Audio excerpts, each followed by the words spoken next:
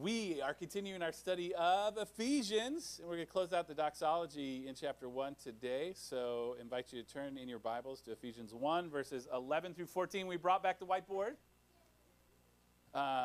So there's some quiet yays. John will read for us, and then we'll dive into it, see what the Lord has for us today. Okay, Ephesians 1, 11 through 14. In him we have obtained an inheritance, having been predestined according to the purpose of him who works all things according to the counsel of his will, so that we who were the first to hope in Christ might be to the praise of his glory. In him you also, when you heard the word of truth, the gospel of your salvation, and believed in him, were sealed with the promised Holy Spirit, who is the guarantee of our inheritance until we acquire possession of it, to the praise of his glory. Father, we thank you, Lord, for your word. We thank you for the inheritance that you've given us. We ask, Lord, that as we go through this life, and as Lawrence said, we are but a blip, but Father, you know all of these blips, and you've put them together, and you call us your children. Thank you, Lord. We love you. Please help us to hear your word, give Jonathan the words, and help us to not only learn more about you today, but live for you tomorrow and the next day and the next day. In Jesus' name, amen. Amen. Amen, amen. All right, so God's glory equals our good. It's the big idea from the text, and it made me think of the question this week, what is the most important thing about you? And we talked about it before. If you've been around me very long, I was tired of the usual greetings in DC of like, oh, what do you do? Or who do you work for? And I thought it'd be tremendously clever if I would just ask a deeper question of those that I was making an acquaintance with, right? And so I'd start asking, what's the most important thing about you, right? Sometimes I'd go to Christians and be like, what's your secret sin? I still do that. And nobody has ever told me, by the way. So get with it. Tell me your secret sin so I can pray with you. But that question of what is the most important thing about you is usually, when I would ask it at these parties, would be met with blank stares. Like people would be like, what? What did you just say? Right?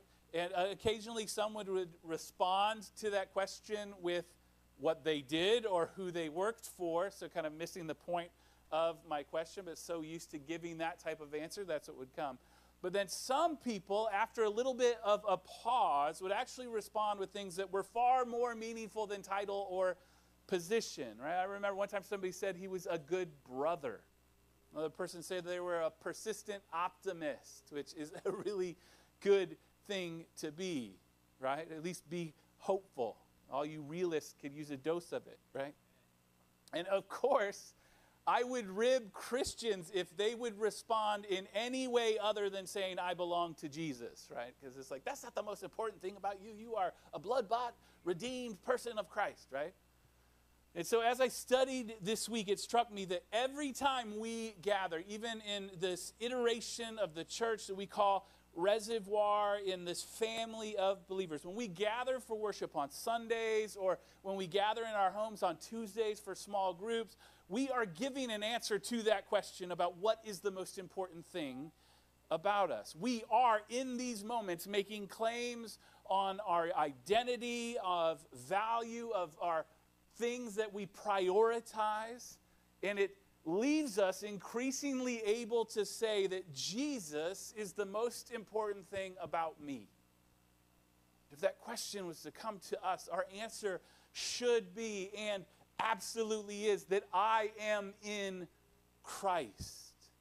And Ephesians essentially is just a declaration of Paul to the church of what life in Christ, united, bound to him, actually looks like. And this letter provides that anchoring truth and then a way of life to live in light of it. And we've been digesting this meal very slowly, just been taking it bite by bite and consuming it so that we can savor every truth and hopefully be transformed by it when we hear it, when we believe it.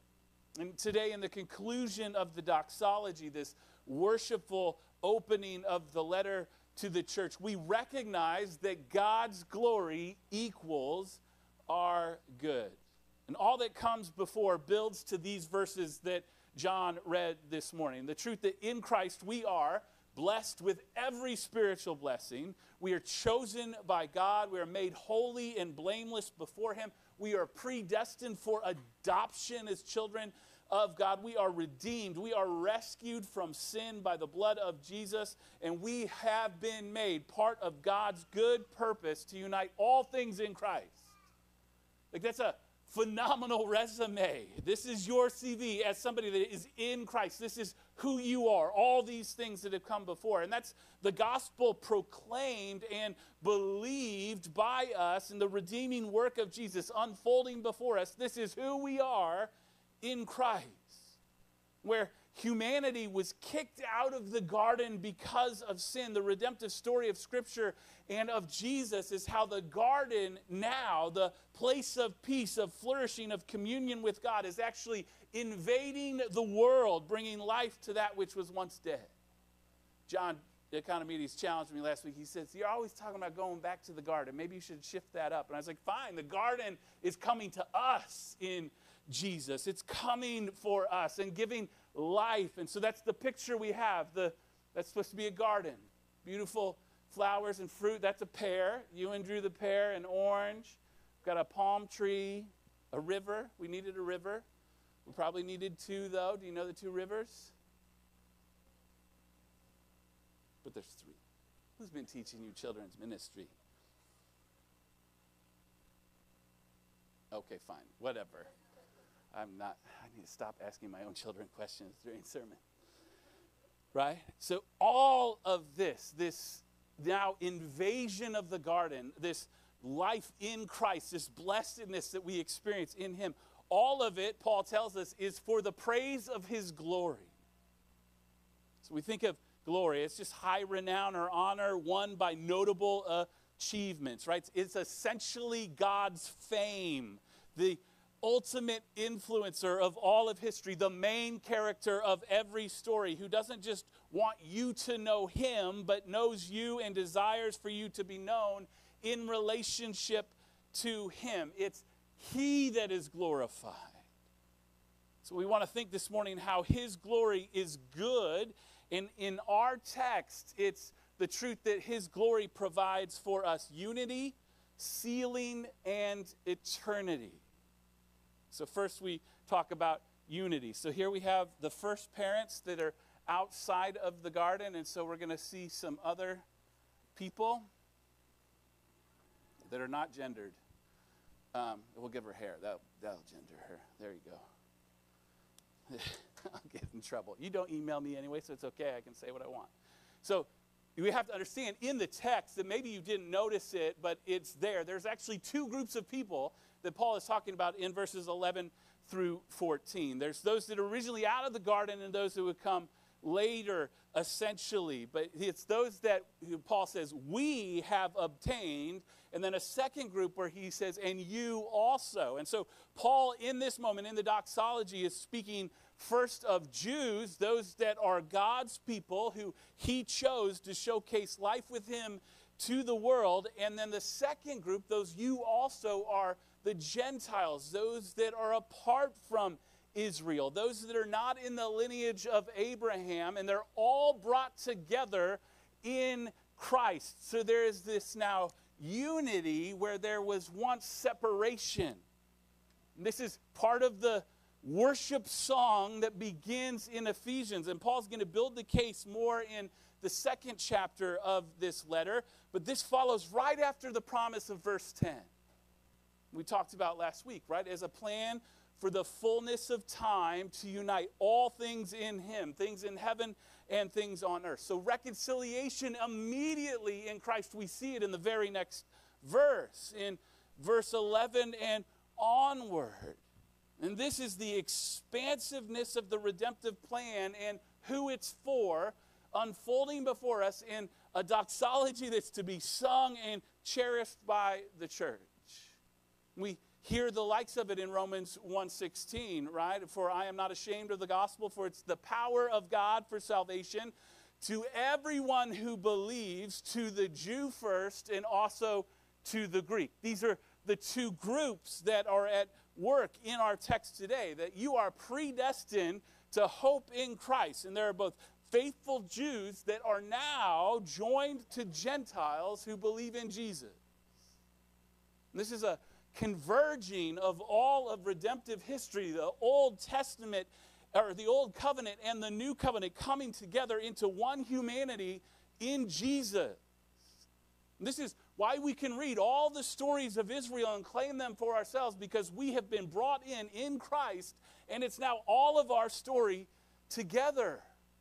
The Apostle Peter in one of his letters will say, concerning this salvation, the prophets who prophesied about the grace that was to be yours searched and inquired carefully, inquiring what person or time the Spirit of Christ in them was indicating when he predicted the sufferings of Christ in the subsequent glories. It was revealed to them that they were serving not themselves, but you, in the things that have now been announced to you through those who preached the good news to you by the Holy Spirit sent from heaven, things into which angels long to look. So Israel was meant all along to hope in Christ, in the Messiah, the Ancient of Days that would come, the Anointed One. Because we have hope in him. We are united with all those that have gone before, the remnant of every age, experiencing unity. So ancestry no longer determines redemption, but all that are in Christ are united as one. And one scholar, Alexander McLaren, says it so eloquently about the division that we don't quite even understand in our day. He says, when these words were spoken, the then known civilized world was cleft by great deep gulfs of separation, like the crevasses in a glacier, right? He's a British guy. By the side of which our racial animosities and class differences are merely superficial cracks on the surface today. Language, religion, national animosities, differences of condition, and saddest of all, differences of sex split the world up into alien fragments. A quote-unquote stranger and quote-unquote enemy were expressed in one language by the same word. The learned and the unlearned, the slave and the master, the barbarian and the Greek, the man and the woman stood on opposite sides of the gulfs, flinging hostility across at each other. And then the benefits of the gospel came. Then the barbarian, the Scythian, the bond and free, male and female, Jew and Greek, learned and ignorant, clasped hands and sat down at one table and felt themselves all one in Christ Jesus, and they were ready to break all bonds that had separated them before. Because of God and his glorious grace, we are his. Those once far apart are now made family in Jesus, predestined to be family, to be his. It's the garden invading human relationships, restoring what was broken among us. And making those who believe in him heirs with Christ was not just like a stand-alone ad hoc event. God had planned it from all of eternity. By definition, God is sovereign, directing all things freely according to his royal counsel.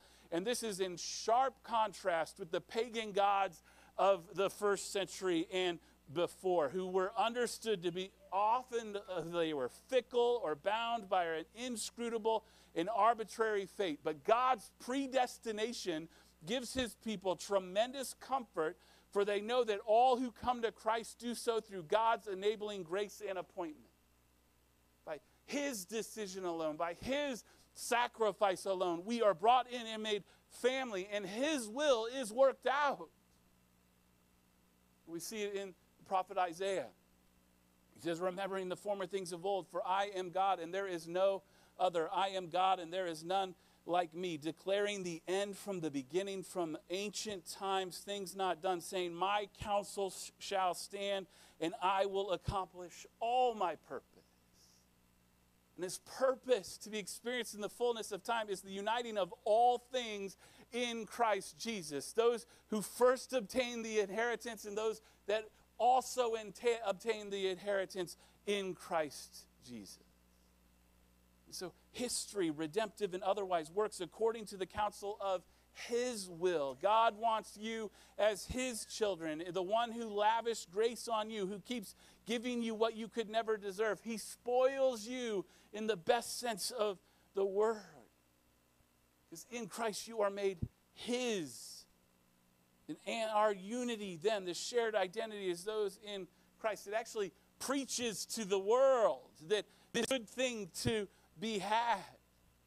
You see Jesus in his high priestly prayer in John 17, praying to the Father before he ascends to the cross. He says, I do not ask for these only, but also for those who will believe in me through their word, that they may all be one, just as you, Father, are in me and I in you, that they also may be in us, so that the world may believe that you have sent me.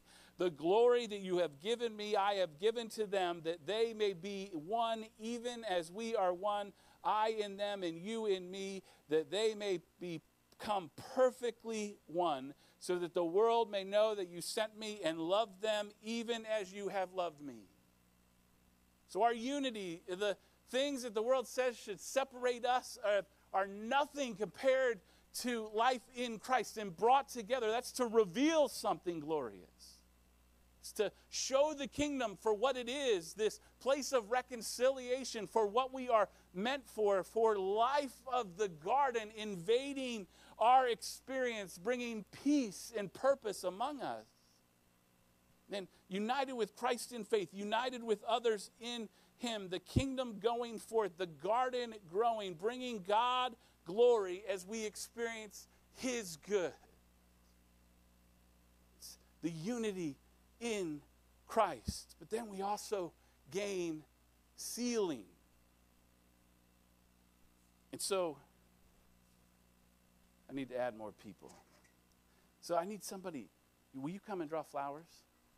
Just like bring the flowers from here and just start to invade the people. And like maybe put a flower in their hair. Like they used to, what's that song? If you're going to San Francisco. Nobody goes to San Francisco unless you're trying to rob a Target. What was I drawing? More people.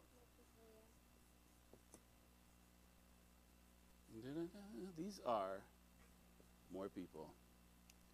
Give some hair. Give this one a mohawk. This one's got tattoos. What is it? What'd you say? A flower tattoo. Do a flower tattoo. You got it. Yeah. Like, you're really intentional with that one flower. Like lots. It's got to invade. Okay, but here now we're sealed. So we have unity now with each other, but then we're also keep doing lots of flowers, lots of colors. We're sealed, right? Not only were we predestined in that truth that if you were in Christ, you then also responded to God's will. And you've been given the truth of the gospel that you were a sinner in need of saving. And Paul says, you believed in Jesus. And at that moment when you believed in Jesus, you were sealed with the promised Holy Spirit. And it's the Spirit that is promised by Jesus for all those that would believe in him. We see Jesus promising to the disciples in John 14, if you love me, you will keep my commandments, and I will ask the Father, and he will give you another helper to be with you forever, even the Spirit of truth, whom the world cannot receive, because it neither sees him nor knows him. You know him, for he dwells with you and will be in you. And this is the promise of the Spirit for the disciples of Jesus, for those that follow him, to have this comforter, this teacher in us. In John 16, talking about the arrival of the Spirit, Jesus will say, when the Spirit of truth comes, he will guide you into all truth, for he will not speak on his own authority, but whatever he hears, he will speak, and he will declare to you the things that are to come. And he will glorify me, for he will take what is mine and declare it to you. So the Spirit is yours. It is in you, in Christ. God's Spirit has been provided to you, as Paul says, as a down payment for what is to come.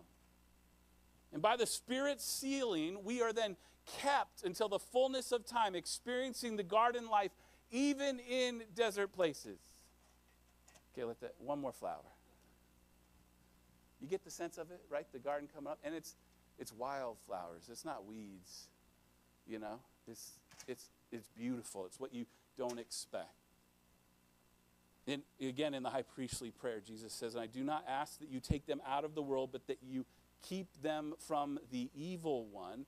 They are not of the world, just as I am not of the world. Sanctify them in the truth. Your word is truth. As you sent me into the world, so I have sent them into the world. And for their sake I consecrate myself, that they also may be sanctified in truth." So we're being kept. We're being sanctified in the truth. The very Spirit of truth at work in us. There's a sealing that is happening. You can think of it as like food packaging, right? We live in a day and age when all of our food comes sealed in packages that are meant to keep what is inside fresh, right? You get the sense of that? And the Spirit does this exact thing in us as we wait for Jesus' return. It seals us. It keeps out what is contaminating the world and our experience around us. And the Spirit certainly does amazing things still in our day. And we're going to see more of what the Spirit does as we continue to study Ephesians. But here, his vital ministry is as a guarantee for us. The Spirit applying redemption until we arrive acquiring possession of our inheritance. So we, as God's treasured possession, taking hold of eternity. That's the third gift that we have in God's glory. And we've already drawn more people and more garden, but it's the fullness of time realized, union with Jesus experienced in the flesh, good like we could never imagine is to be ours in him. His glory as the warmth of the sun on our backs. And friends, it is worth the wait. And Paul told us in his letter to the Corinthian church, "So we do not lose heart, though our outer self is wasting away, our inner self is being renewed day by day. For this light momentary affliction is preparing for us an eternal weight of glory beyond all comparison, as we look not to the things that are seen, but to the things that are unseen. For the things that are seen are transient, but the things that are unseen are eternal." It's gloriously good what is to come. Kent Hughes, the scholar and pastor, says, "Imagine the sublimest, most treasured experience of the Holy Spirit that we have ever had, and then realize that those are only a foretaste of what is to come. The tip of the tongue on the spoon of what is to come. Remember the release in coming to Christ and knowing that you were forgiven. Remember the time when in worship you were smitten with awe. Remember the time you followed the Spirit's leading and were wonderfully used for the glory of Christ. Remember the satisfaction of finding the fruits of the Spirit surprising you with goodness where you once responded wickedly. Think of all of this and then multiply it a millionfold. That's the experience that is to come in eternity with Jesus, because that's our inheritance that Paul speaks of. And it's exceedingly good. The third time, tapping into Jesus' high priestly prayer. And when Jesus had spoken these words, he lifted up his eyes to heaven and said, "Father, the hour has come. Glorify your Son so that the Son may glorify you, since you have given him authority over all flesh to give eternal life to all whom you have given him. And this is eternal life, that they know you, the only true God, and Jesus Christ whom you have sent." This is the punctuation of the doxology in Ephesians of all that we are given in Christ, the belonging, the rescue, the sanctification, the grace that we experience. It's all part of this inheritance that leads us to eternity with him. And why are we given such a torrential shower of blessings in verses 3 through 14? It's because God's chief purpose is for the praise of his name. Every blessing for us in Christ, planned by the Father and sealed by the Spirit, is meant to make much of our triune God, because God is glorified in the extension of his grace towards us. grace glorifies the giver of it. John Stott, the old British pastor, says, here then and now, or here are the how and the why of God's people, who are also his heritage and his possession. How did we become his people? Answer, according to the good pleasure of his will. Why did he make us his people? Answer, for the praise of the glory of his grace. Thus, everything we have and are in Christ both comes from God and returns to God. It begins in his will and ends in his glory, for this is where everything begins and ends. And God's glory equals our good. So the question that follows this song that Paul has written and sings over the church in Ephesus is, whose glory will you live for? Right? You're given a choice. You can live for your glory or you can live for God's glory.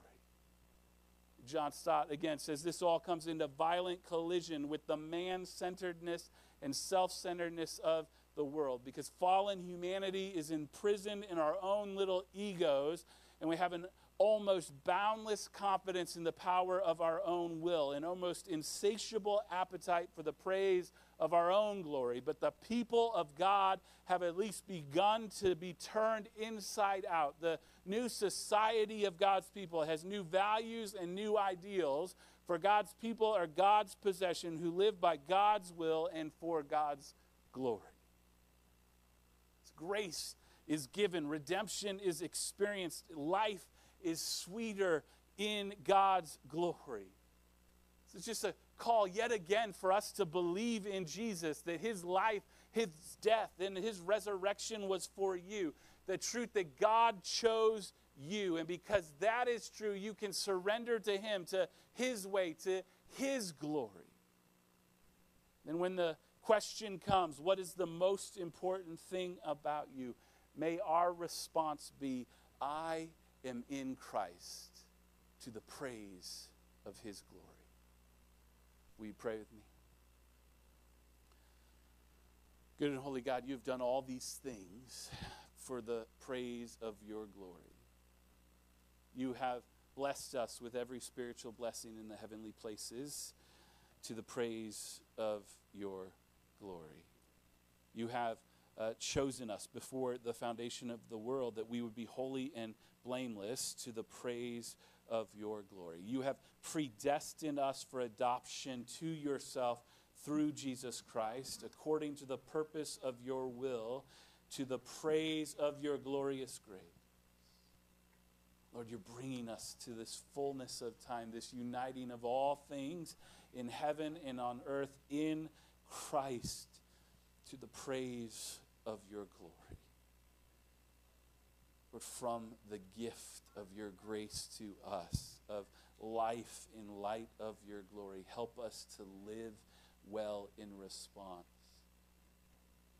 That we would not only sing of it, but that we would live lives that are different because of it, that we have been chosen, united, sealed, and set for eternity for your glory.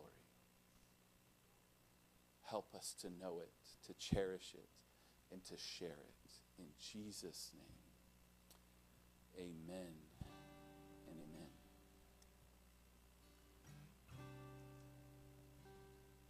We're going to share a meal with one another as we do each week.